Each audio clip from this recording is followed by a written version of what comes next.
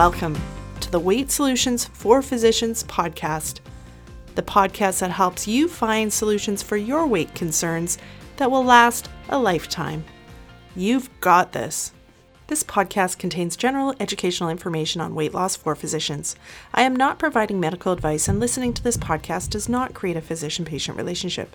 This podcast does not replace the need for consultation with a licensed professional, and no information should be relied upon unless you have obtained specific advice or treatment from myself or another physician.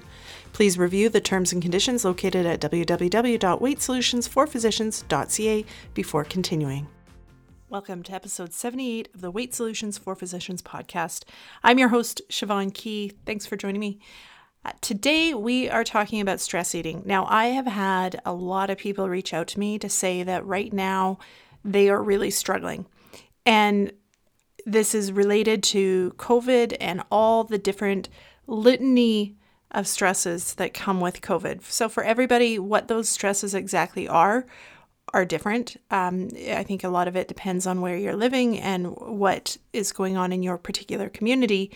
But the reality is, for us as a society, COVID has created additional stress that we're not used to. And it's a stress that we don't have experience in managing. And what a lot of people are finding is that this is uncovering or aggravating stress eating or emotional eating patterns. And so that's what we're talking about today. I'm going to teach you some ways to start getting back into control if you find that your eating has just been, building or spiraling a little bit on you. Now, I also, because I've heard so much from you guys that you're really struggling right now and that it's really difficult, I have developed a brand new program called Stress Eating SOS. Now, this is an intensive, comprehensive program that we will work together to get your stress eating back under control. I know that it's hard to do this on your own, and when you're struggling with stress eating, it sometimes feels like you have no options or there's no way out or you'll never fix it. I've been there, but I can tell you that it absolutely is fixable, and the best part is it's fixable without relying on willpower. So fixing stress eating does not mean that you have to then just grin and bear it and just get through all these food cravings and just do your best to not eat. We've done that before, and that's called dieting. But with this program, I'm going to teach you another way. I'm going to teach you how to start getting a handle and get back in control with stress eating without relying on willpower. The program is a 6-week program.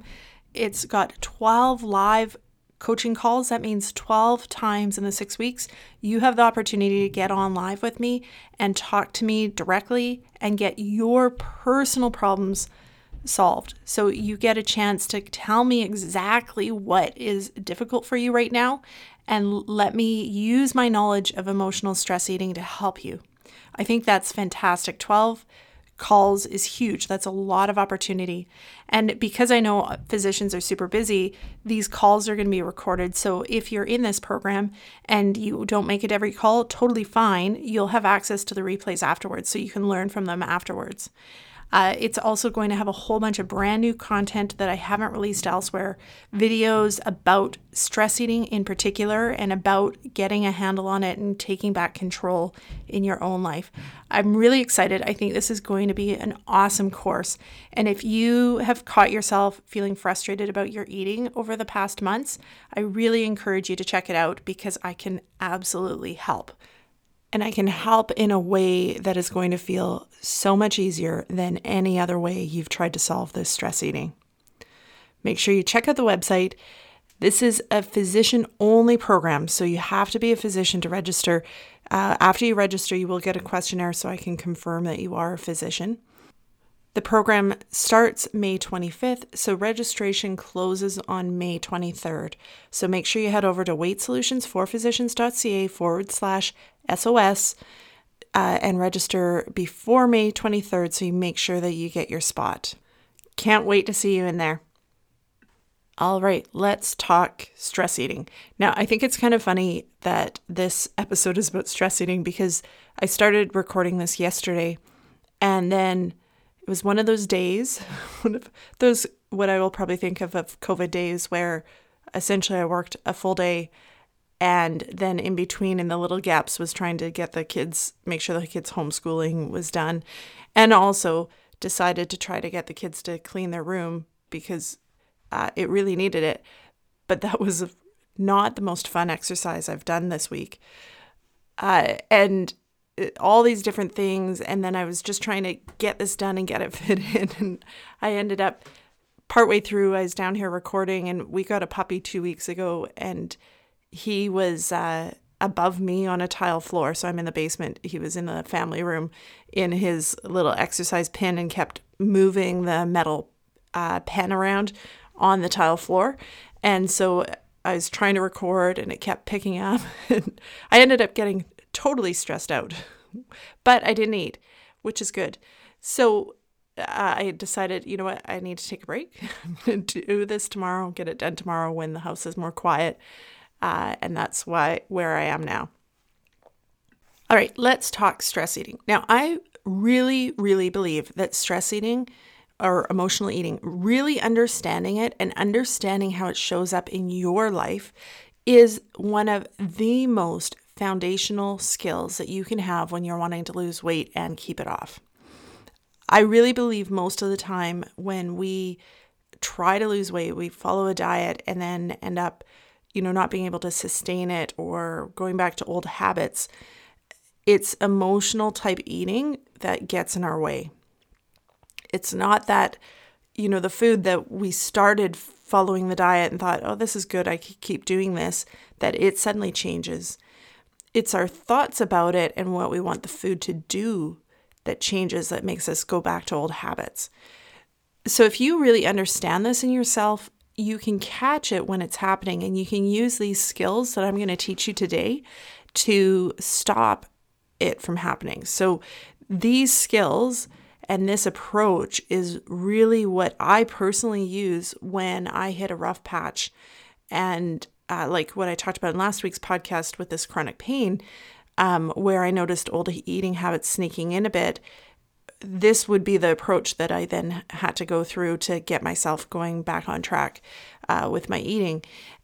And it's something that I turn back to again and again and again. And I really believe that it's through understanding this, and it's when I started to really understand this, that's when my weight loss journey and my confidence in my ability to maintain my weight loss absolutely changed. And I see this with my clients that I work with, is when they really start to understand some of the stuff behind their eating, that's when all of a sudden the game changes, where things just become simpler. There's a sense of ease. They sometimes forget that they're trying to not eat certain foods, and they don't want them, and they aren't interested in them. And that's the beauty of coaching and using these techniques. So I'm going to give you the overview today.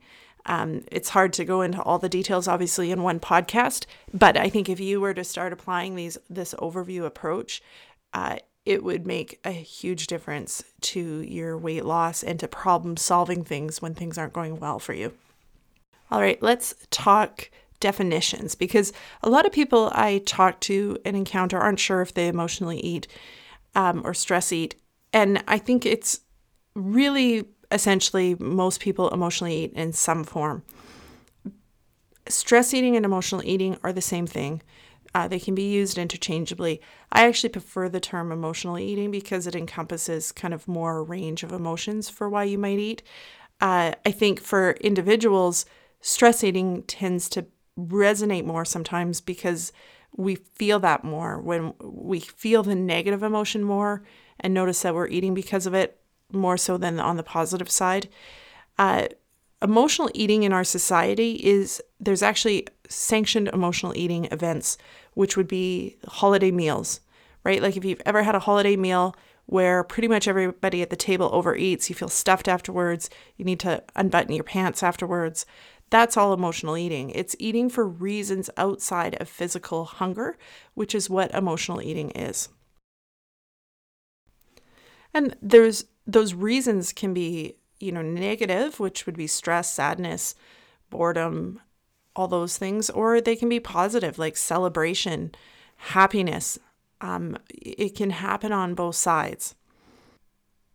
And I think the big thing to know is that if you identify with that, it's 100% okay. It's normal brain behavior that your brain has gotten into the habit to looking to food to solve problems for you.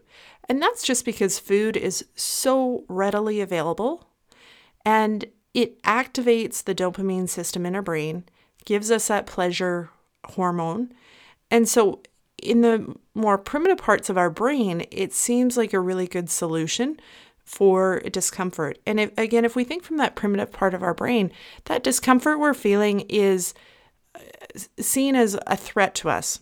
That primitive part of our brain, when we're feeling scared or anxious, it views it as a threat that something might be going on that might actually hurt us. And that's based on, from an evolutionary standpoint, it's not always reflective of what actually makes us feel a little bit scared or stressed right now in our modern society. But that part of our brain doesn't know that. And so it views that discomfort as a threat and tries to find the easiest, fastest solution. And the easiest, fastest solution around us in our modern society is often food. And again, that part of our brain doesn't recognize that food is almost never ending in North America and is almost always really easily accessible. And so it creates that sense of urgency, like you need to find food now and you need to eat now. And that's part of the emotional eating cycle. But with understanding, what you can use is more the prefrontal cortex part of your brain to really look at these eating behaviors and these thoughts and cravings that you get and really understand what they actually are and what's actually needed to solve the true problem. And then that can take away the eating piece. And we're going to go through that step by step today in the episode. Now, I want you to think about, like I mentioned at the beginning, I think emotional eating is one of the big reasons why people, quote unquote, fail on diets. I don't like really that term because I don't like the context of the black and white thinking about you're on a diet or off a diet or you're doing well or you're not. But, if you ever feel that you failed on a diet, think through what actually happened. And most likely what actually happened is there was some element of your brain looking to food for problems that food can't actually solve. And if you think about it, if our brains really thought of food simply as fuel, that the only role food had was to fuel your body, then it would be quite simple to stick to a diet or a way of eating as long as it fueled your body. As long as you felt satisfied from a fuel perspective, it would be simple to stick to. The issue with the emotional eating and with how our brains handle it is we've created a bunch of connections in our brain about what food can do. So we have a whole bunch of pathways in our brain, like the feel stressed pathway, try food. The angry at something that happened at work, try some food. The bored in the evening, try some food. So our brain, because the food is so readily available and so easy to access and gives that dopamine, has connected food as the answer to all these different pathways. And it's made it mean that it's more than just a solution for physical hunger. And this can be kind of at times sneaky, meaning you might not catch every time your brain's offering this, because our brains can really adapt to how it best gets you to follow through with the behaviors. So some of the messaging that it'll give might be kind of sneaky at times, like, the good old "you deserve it" messaging. It's been a tough day, you deserve it. Doesn't sound like you're stressed, you should eat. It just sounds like, like you've just worked hard and maybe you deserve to eat something. But it's just one of these messaging. So part of your role in this is becoming a detective to catch this messaging that your brain's sending and really, understand what those messages actually mean. Now, what's interesting is as you do this, your brain will change its messages. Your brain adapts and it will find other ways. So as you go along, you may find, okay, you've figured out one area of emotional eating, and then all of a sudden something else crops up. And it's just that your brain changed the messaging and it kind of got through your defenses.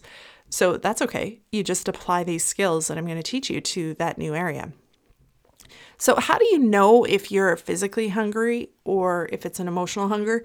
Because at times they can feel difficult to differentiate. But emotional hunger feels urgent and that it needs, like you need something now. So, if you're ever, let's talk about the evenings, you're home in the evenings and all of a sudden you're like, oh, I really need something salty and crunchy. That's more that emotional urgency versus it's getting close to lunch and you're feeling your stomach grumble and you're like, oh, I should try like thinking about what I'm going to have for lunch or making sure that I get my lunch ready. That's less urgent because it's more physical hunger. Emotional hunger is about specific foods usually. It's a specific food craving. And whereas physical hunger, like if you think of the times you're truly, really physically hungry, you would be happy with anything, right? Like you just wanted something to not be hungry. And so a good way of kind of assessing this is if you're feeling hungry and you're like, am I actually hungry? Or is this an emotional hunger? Ask yourself if you would eat a plain chicken breast. And if you're like, yeah, plain chicken breast sounds good, it's more of a physical hunger. If you're like, nah, not really a plain chicken breast, maybe if it had some cheese on it or maybe there was something more sweet, that is that emotional hunger. That's your brain looking for foods that are actually going to activate the dopamine system better because a chicken breast doesn't really. The other thing is that, if you ever have that hunger that is bottomless, where like you eat something and you feel actually, if you're to tune in, you actually feel physically full, but then you just really want to eat more and you find yourself, you eat something else and it didn't work. And then you eat something else and it's like this hunger that just isn't, it's like an itch that isn't getting scratched by the food you're eating. That's emotional hunger. If it's true physical hunger, once you have stuff in your stomach, usually you're fine. And it's probably actually less than what you think it might be. Like if you think when you're like really growly, hungry stomach, if you just had a chance to grab a small little meal that was actually like, quality food, most times that'll settle that physical hunger. You may still be a little bit hungry and want more food later, but it's not the same as that emotional, like eat this and then, no, that wasn't it. I need something different feeling. And then usually with emotional eating, you end up with those negative emotions where afterwards you feel really, sometimes upset about what you ate or sometimes guilty or all sorts of stuff. And those feelings actually come from what we think about the eating. So it's about thoughts about what we just did. And like I've talked about in lots of different podcasts, you want to let those go because those thoughts are, they hold you in this cycle. Yeah, so beating yourself up after you eat does no good and ends up with you most likely wanting to eat more. But if you eat something because you're purely hungry, usually you don't have the same negative emotion because it's not associated with that same sense of, being a little bit out of control or, whatever else you make that emotional eating mean. I think this is where a lot of the struggle comes from in weight loss attempts. So again, if you could just follow a particular way of eating and that food's only role in your life was for fuel, then losing weight wouldn't have the same struggle. Like if we use the lower carb example, like if you could just follow a lower carb approach and it was only for fuel and it just wouldn't be a big deal. Like the fact you weren't eating bread, you weren't eating pasta wouldn't matter because you're getting food that fuels your body and it leaves you feeling satisfied. It's that conflict between you're eating food for fuel to lose weight, and then your brain wants more from that food, and your brain is looking to the food that you may be choosing to not eat that activates your dopamine system more. So like if you're eating a lower carb diet and your brain's constantly craving things like bread or pasta because it wants the dopamine from those foods, that's then what creates that struggle in the weight loss. And that's then what makes it feel difficult to stick to the way you're eating. So what happens when what actually happens in an emotional eating episode is something happens that generates an emotion. And like we talked about, that can be good, that can be bad. It can be subtle. Like I've talked about again before on the podcast. For me, restless or like this subtle self-doubt sometimes are big triggers for me. That emotion, then your brain's like, hey, don't like this emotion. Let's fix it. Let's fix it with food. It gives you a really strong craving to eat. Sometimes you can feel powerless in that craving and you end up eating. And then you end up with thoughts about what you just ate that then make you feel negative and, out of control or defeated or all those different emotions that we do, which then leads you to eat again. And it goes round and round and around the cycle, which keeps you in the cycle and builds up that struggle and all those negative emotions that make this feel hard. All right, let's get to how do we actually deal with this? What should your approach be if you feel that this is going on in your life? So step number 1 is you have to stop focusing on the food. This is not about the food. Your brain will tell you it's about the food. It is not about the food. And so what we do when we, feel like we're eating off our plan or we've struggling with our food choices, we get really focused on the food and we're like, okay, I just have to stop eating that food. I just need to make sure I eat this food. But in this setting with emotional eating, the food is a symptom of something else going on. And if you can remember that, when you have those really strong cravings to eat, if you can remember this is a symptom of something else going on, then you will do so much better at getting things back settled down than when you focus just on the food and focusing, I got to stop eating this food. I've got to stop eating at night or whatever it is. Step number 2 is that you need to have patience and trust yourself. So depending on what's going on in your life, like as humans, there's lots of different things we go through with lots of different stress levels. So sometimes it's just a little stress, right? Like a bad day, something, you spent the day. This used to be one of my biggest drivers, is felt behind the whole day and, didn't get things done and kind of developed this stress through the day. And that, it's not as big. And I was able, once I figured out how, I was able to turn that around fairly quickly. However, there are bigger stresses, right? Like illness of a loved one can be a big stress. Changes to your life in some way, in a major way, changes to your job. There's all these different things that can be different levels of stress. And so sometimes, even when you're following these tools, it may take a little bit to get things sorted out. And I want to tell you that that is okay. The way I think about this is sometimes you can just do a U-turn, right? You're driving in a car, you flip a U and you go back in the correct direction. Problem solved. So you can just make a small correction and things are better. Other times it can feel like you're turning a boat around, and a big boat. Maybe sometimes it feels like you're turning the Titanic around, and it is a slow process, but each little correction you do helps move you in the direction of eventually getting turned around. And so that's where I think, having patience with yourself when you're figuring this out and you're trying to figure out what's driving the eating, if it isn't always immediately clear and if it doesn't always immediately correct itself, that is okay. That is part of the process, and there is value in that learning that you're doing. I think the other piece, so patience, but also trusting ourselves. What I see is in weight loss, when we've struggled with our weight for a long time, we have a very tenuous trust with ourselves. So, and we're taught this, that, when you struggle with your weight, you can't really be trusted to stick to a diet. You can't be trusted to follow through. These are all things that people talk to me about when we're coaching. But I think it's really important to intentionally build that trust, because if you can't trust yourself around food, it will be a self-fulfilling prophecy.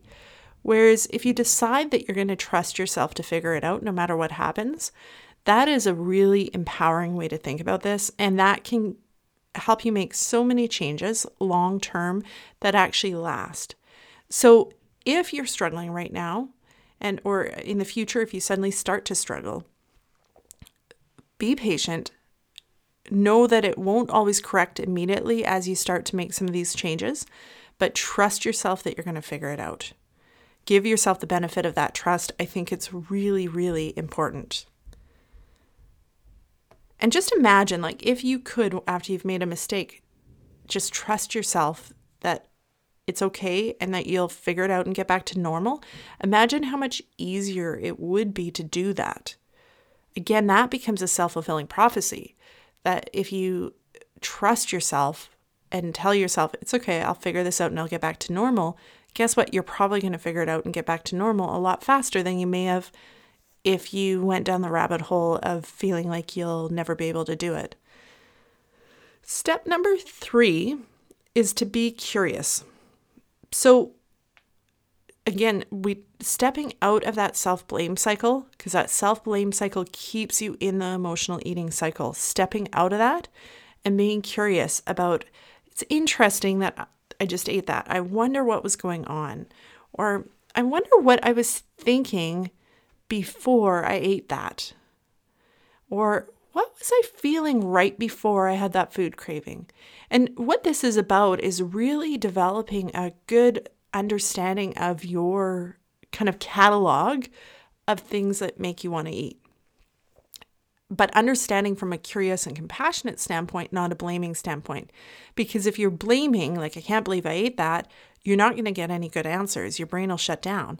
But if you ask these questions to your brain, you will start to get answers, and you'll start to notice patterns, and you'll start to become more aware of what is actually going on, what that underneath the stress eating, what the driver of those food cravings are.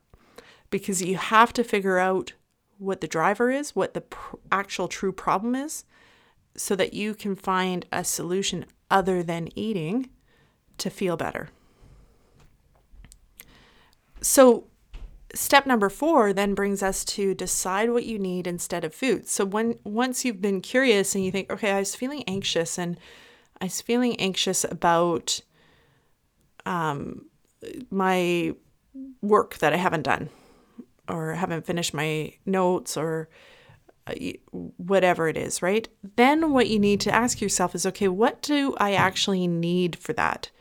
Is it that I just need to carve myself out an hour tonight to get that done? Is it that I need to work on how I'm thinking about that situation so I'm not feeling so stressed about it, which again is a really powerful approach? Or, is it some form of self-care that I need to do? Sometimes general stress isn't about one thing.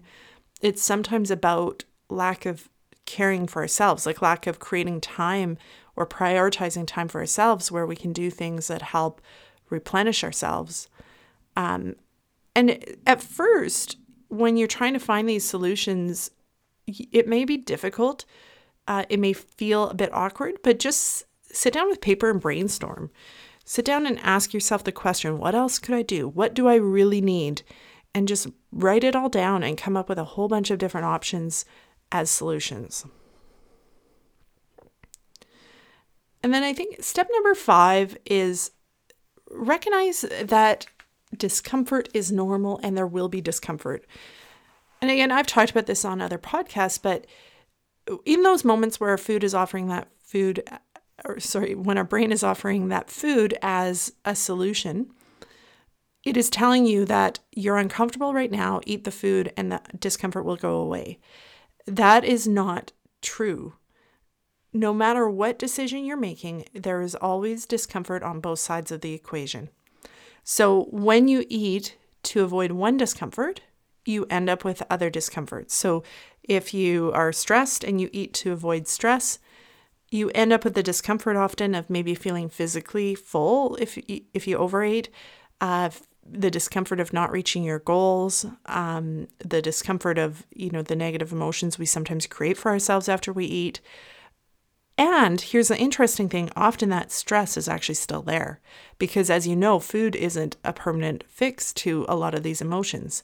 You have that brief dopamine hit that lasts maybe minutes, and then often the original discomfort comes back. But in that moment where your brain is offering food as a solution, it's not telling you that. It tells you this food will just make everything okay.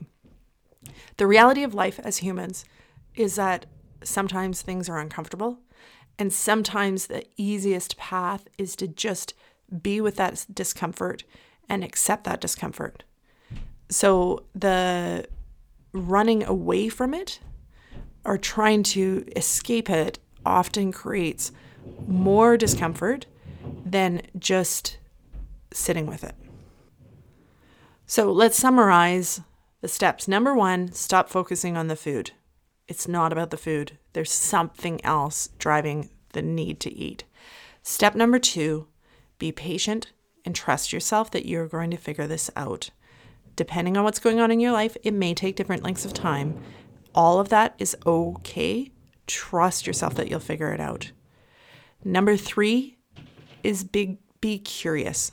Ask yourself questions in a compassionate way to find out what's really going on. Step number 4 is figure out what you need instead of food. So what is the problem truly needing to solve? And find creative solutions sometimes, brainstorm. The interesting thing with this one is it doesn't actually usually have to be, big time intensive solutions. Sometimes very small things can really make a difference and help stave off some of these food cravings. And then step number 5 is expect that there will be discomfort. This isn't about making it so you never experience negative emotions. This is about actually directing your brain to things that actually help the best with those negative emotions rather than just more food. But there's always discomfort on both sides. So it's more about choosing which discomfort you want. And honestly, often the simplest way is just sitting with the discomfort, like, oh, I feel stressed right now, and experiencing it rather than trying to escape it. All right, send me all your thoughts. I'd love to hear how you manage your own stress eating, what tools work well for you. You can send emails to info@weightsolutions4physicians.ca. And if this topic really resonates with you, where this is a big area that you need help with, my Stress Eating SOS course is going to be jam-packed with super helpful stuff that will get you back on track and go far deeper into this topic than what I was able to in a podcast. Make sure you head over to weightsolutions4physicians.ca/SOS to find out more and register if you want. And remember, it's a physician-only program. The start date is May 25th, which means the registration closes on May 23rd. Spaces are filling up, so make sure you go over and get your spot secured today. All right, thank you so much for listening, guys. We will talk to you later. Have a fantastic week.